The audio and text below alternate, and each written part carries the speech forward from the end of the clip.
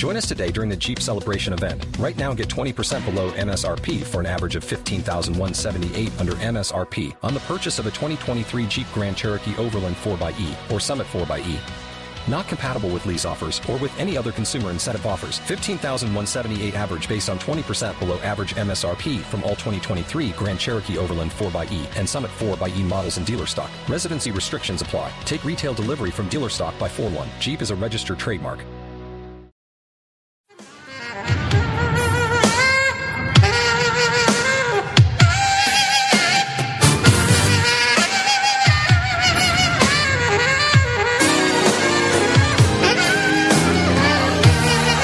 Welcome to Freedom Through Faith. Prepare to be blessed as pastor and teacher Robert Thibodeau leads us into the anointed study of the Word of God, teaching and empowering you how to impact your world with the gospel of Jesus Christ, teaching you how to receive the blessings and provisions of God and how to walk through this life with freedom through faith. And now, here's Pastor Robert Thibodeau.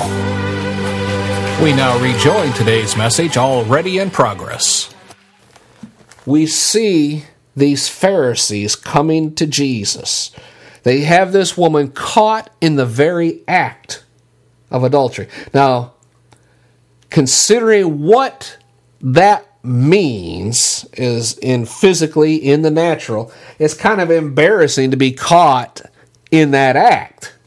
But to be caught in that act with someone who's not your husband is even worse. They didn't bring the guy. They just brought her. Amen? The Old Testament says both, if caught, will be stoned. But they just brought her because they're trying to trip Jesus up. Amen? They brought her, threw her down, Scripture says, in front of Jesus. Explained the situation. And then says, all right, Rabbi, let's see what your answer is. The Torah says she must be stoned. What do you say? In other words, they're saying, what does your yoke about walking in love have to say about this? You see, they thought they had Jesus stuck between a rock and a hard place. Because as a rabbi, he has to take a 100% stand for the Talmud.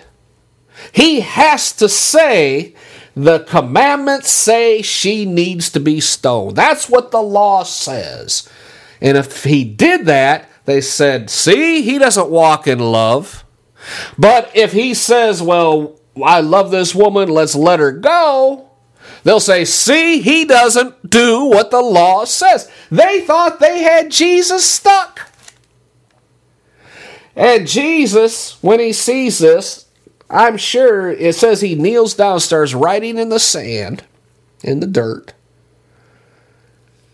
And they keep asking, well, are you going to answer us? We don't know what he wrote. But I have a feeling it was something like, na na na na na na na na na na na na. Because he stands up and says, you're right. The law says she should be stoned.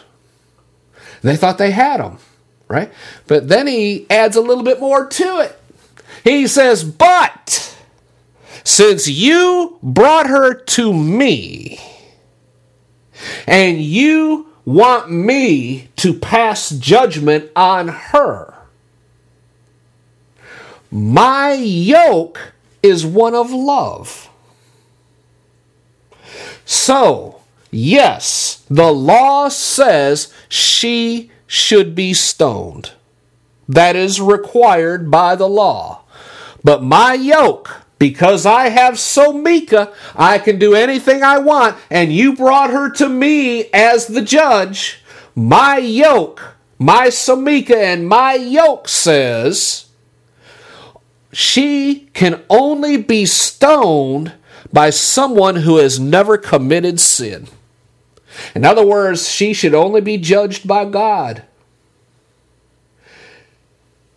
And she can only be stoned, according to the law, by someone who has never committed a sin. And the scripture says they started tossing down their rocks, starting at the oldest all the way to the youngest. Because the oldest one standing there said, "Oh man, he got us again," and threw down their rocks and walked off. The younger ones were left there like, "What? I thought we were going to stone this girl. What's going on?" They said, "Come on, boy, let's go. He got us." And they tossed theirs down and walk away. And as this is happening, Jesus is in the sand writing, "Na, na, na, na, na, na. I have Semekha and you don't." Now, that may not be what he wrote, but it sounded good to me. Glory to God. No one's left. Jesus stands up and says, "Woman, where are your accusers?" He doesn't ask her details. He said, "Tell me what happened. Tell me why you did this. What was in your mind?" He doesn't ask her any of that. He simply stands up and says, "Woman, where are those that are accusing you?" And she looks around, says, "No man is here, Lord." And he says, "Okay, well, the law says that committing adultery, you need to be stoned, but the law also says you can only be stoned out of the mouth of at least 2 witnesses, and there's none here. So, since they brought you to me as the judge, I declare a mistrial, because there's no one here to make accusations against you. So now go and don't do this anymore." Amen. Look at the Semekha of Jesus. He not only fulfilled the law, he still was walking according to his yoke. Amen. And it says later that she followed him. Glory to God. All right. Now, that's the Semekha of your rabbi. That's the yoke, the authority and the yoke of our rabbi, Jesus. Amen. Now, Jesus did many, many more miracles while on earth prior to the crucifixion. And we're going to look at some of them. We may not get into all of them today. That's why I'm thinking we're going to be looking more into this next week. But I want you to remember that the yoke of Jesus represents the love of God. You have to remember that. He had Semekha, he had the authority, and was able to teach his own line of teaching what the Word of God said. It had to verify all of the Old Testament, the Torah, and all the teachings of the prophets and all that. It had to verify the Old Testament books. His teachings had to follow the Old Testament books, but he could not establish anything not in the Old Testament. Even though he had Semekha, he had to follow everything in the Old Testament. But his Semekha gave him permission to teach what the Old Testament said in accordance with his yoke, which was love. And this yoke that Jesus taught his disciples. Who is a disciple? It's a follower of a rabbi. A follower of Jesus was taught the love of God, which is the yoke of Jesus. And this new way is what we call the New Testament. Amen. Glory to God. All right, I'm glad we finally got to that point. Took me half an hour, but we got there. Glory to God. Now we're going to move on. All right, try and keep up with me. Keeping that in mind, let's look at some of the things Jesus did. And I want to turn to John chapter 14. John 14. Glory to God. Verse 12 is where we're going to start. "Verily, verily, I say to you." In other words, he's saying, truthfully, I am telling you the absolute truth here, boys. "He that believes in me, the works I do," in other words, what you see me do, you can do also. Greater works than these shall he do, because I'm going to my Father. And whatever you ask in my name, that thing which you ask, I will do, so the Father may be glorified. What's he going to be glorified in? The Son. What's he talking about? The Father may be glorified in me as I empower you to do the works that I do, and even greater works than I did. If you shall ask anything in my name, I will do it. The emphasis is for you. If you ask anything in my name, I will do it for you. If you love me, keep my commandments. Now let's dissect this verse very quickly here. Jesus is telling his disciples, again, who is a disciple of Jesus? It's a follower of his teachings, correct? Okay, a follower of the teachings of Jesus is learning the way that Jesus teaches. What did he have to say about the way? I am the way. I am the truth. I am the life. Nobody gets to heaven. Nobody can have access to the Father unless they go through me. That's what Jesus is teaching. That's his Semekha. That's his authority. Correct? Okay. With Jesus as your rabbi, as your teacher of the Word of God. Think about this now. That's what his words are doing in this book. He is teaching you the Word of God. He's teaching you. They've been recorded. These Acts and the 4 Gospels are for you to learn the way, the truth, and the life. Jesus is teaching you. Glory to God. And since you are now a disciple of his teachings, the teachings of Jesus, you are, remember what the yoke does?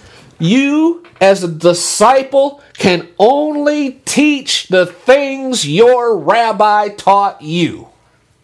So as a disciple of Jesus, you are bound to only teach what your rabbi teaches, correct? So based off everything we've studied so far, you can only teach then what Jesus teaches you. You can't teach any other way to heaven. You can't teach any other way of doing healings or deliverances or praying or anything. You can't teach anything except what Jesus taught you. So all these other cults, you know, the Mormons with following John Smith, and the Hare Krishners, and Muslims, and Mohammed, and Buddha, and Confucius, and all of those, you can't teach anything but what Jesus taught. And he said, you only get to heaven through my teachings, through me. Amen. Glory to God. So, Jesus says, as my disciple, if you see me do something according to the Word of God, you can do the same thing. If I heal someone, that means you can pray and healing will come also. If I do anything, you can do it also.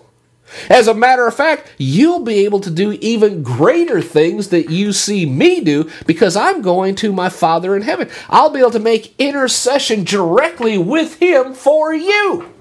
Amen. So if you ask anything, and notice this phrase, we're going to look at this, in my name. Notice he qualified it. He didn't say, whatever you ask, I'll do. No, he said, whatever you ask in my name. In biblical studies, in biblical expressions, that phrase, in my name, means according to my character. And that clears up a whole lot of misunderstandings going on today in Christian circles about the name it and claim it and blab it and grab it group. All right?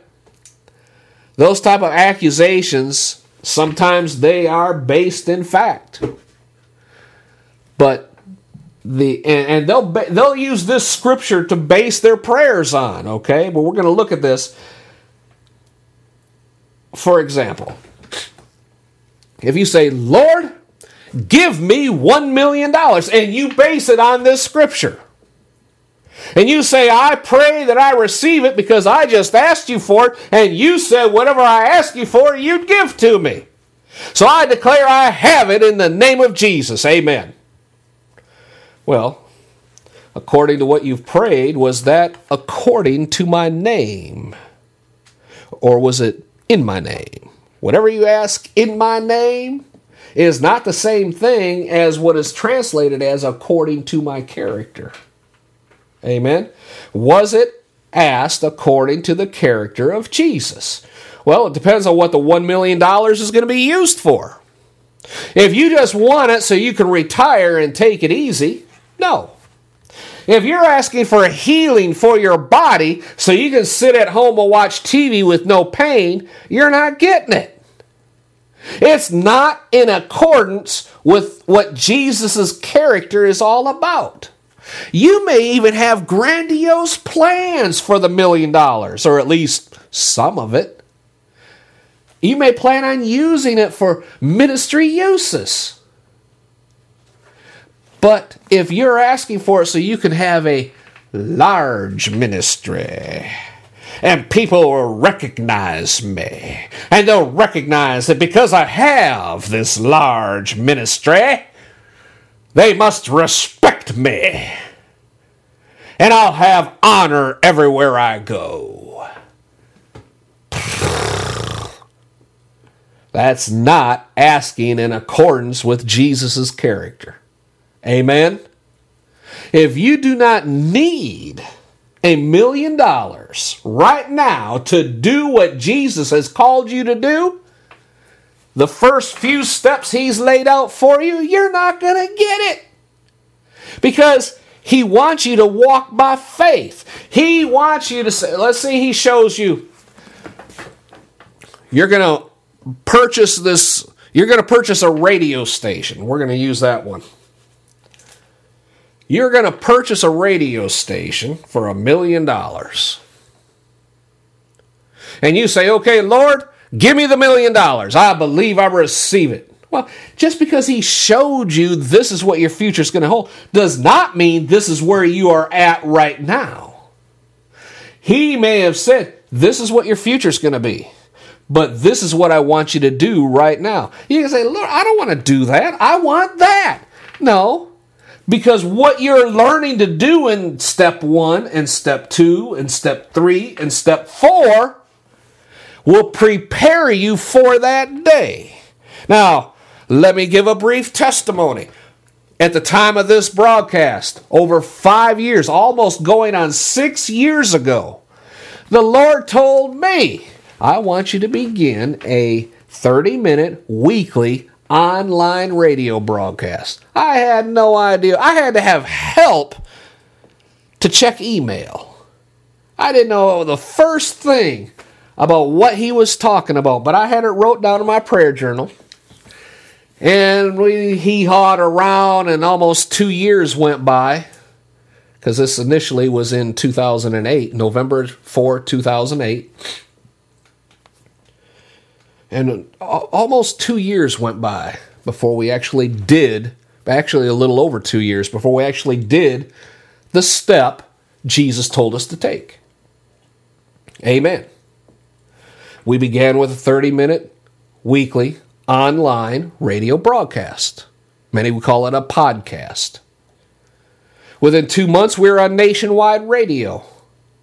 And I thought, oh, this is great. This is what's going to bring in the millions of dollars to grow this ministry. And boy, was I wrong. I was wrong to the tune of more than $1 million because we lost money on that deal. But what Jesus was teaching me was you don't need to follow the path of other ministries going on the radio or television. Trust me. But what I learned in that process about how to record quality radio programming, what that meant, how to do the intros and the outros, and how to load the files to servers on radio stations, and how to make sure your time limits are exact, and you don't go On a half-hour program, you don't go 42 minutes. And you don't go 12 minutes. It's got to be like 26 and a half to 27 minutes. And you stay within those time constraints so commercials can be played. And all these different things we learned during the 1 year we were on nationwide radio. About 7-8 months into that, the Lord spoke the next step. All right, we're now in step 3. He said, I want you to start your own online Christian radio station where people will send you files and you will be the radio station. Now I'm really walking in deep water. Amen. I had no idea how to do this, but we found out how, and we studied it, and we set it up, and we did it. And we started in very last place in worldwide rankings. And soon, I can't say soon, it was over the course of a year or so, we started rising in the rankings till we found ourselves 2 years later in the top 10 worldwide. I mean, our station was growing. Amen. We had followers from all over the world. At the time, it was like 130 different nations. We started a music-only praise and worship radio, and that grew into the top 10 in genre. And then the Lord said in, I guess it was summer of 2014, you're not able to do what I want you to do with this radio station you currently have. I want you to begin another radio station on a different server. And these are the things, these are the requirements you must have. I had 10 must-have requirements. And based upon what I had learned during those couple of years, 3 years, I had 4 additional this would be nice to have requirements. And it took us almost 90 days of searching different servers and what they were offering and how they could help us and were these things being met until we found one that had all 14 points that the Lord had given us. Glory to God. And we did some testing. It worked perfectly. And we began beta testing it in December of 2014. And we launched January 1st, 2015. I think that's right. No. We began beta testing December of 2013 and launched January 1st, 2014. Hallelujah. And we began growing in listening hours until the first year, December 31st, 2014, we had, I think it was 5,000 listening hours. And I was like, wow, that's not too bad. And then, at the end of 2015, we had over 100,000 listening hours. And beginning in late August, we started hitting the number 1 ranking in the world intermittently. Glory to God. Number 1 in the entire planet of Christian broadcast. And in 2016, this is in July 2016, time of this broadcast, ending on June 30th, 2016, we have already exceeded listening hours that we had for the entire year in 2015. We are on track. Our goal this year is 200,000 listening hours, which will give us close to 250,000 listening hours in just 3 years. Glory to God. Bob Thibodeau can't do that. I don't know how to do that. But because I'm following the Semekha of Jesus, and I'm doing what he says, this is step 1. And the money that came in for step 1 was enough for us to do step 1. This is step 2. The money that came in that year allowed us to accomplish step 2. We're now in step 3, and the income that's coming in now allows us to do step 3. What is step 4? He hasn't shown me yet. He's shown me where the ultimate destination will be. And when that time comes, that's when the money will flow in. Amen. I said all that to get to this point. that when you pray, Lord, give me $1 million, give me $100,000, give me $10,000, whatever it is you're asking for, give me healing. It has to be, he says, you ask it in accordance with my name. You ask it in my name. It has to be in accordance with his character. Not because you want it, but because he needs you to have it now to accomplish something. If you need $1 million to do what he has called you to do right now in this step, he will answer that prayer. If you don't need it to accomplish the step you are at, he will not answer that prayer because it's not in accordance with his character. Whew. All right.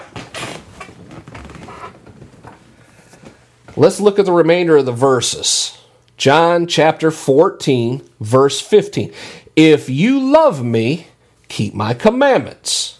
Notice this is plural, not one, singular. We need now to go back to the basis of our study. What commandments is Jesus telling his disciples, that's us, to keep? The 10 Commandments? No. The 10 Commandments were not given to teach men how to get to heaven. If you study it out, we've done this before, we may go back and do it again, but these 10 Commandments were actually given to teach a rebellious nation that they had no free ticket to heaven. Just because God said, you are my people, they said, oh man, we got this made now. No. Go study it for yourself. But that's not the focus of today's study. But basically, Israel had gotten tossed out into the desert because they refused God's command to go take the land, as God had instructed them. Moses then led them to Mount Sinai and was telling them, okay, God's going to come down tomorrow. Prepare yourself because he's going to talk with you. And as God descended on the mountaintop, there was this earthquake and thunders and lightnings and these dark clouds, and the people got afraid. So they told Moses, hey, Moses, you go talk to God.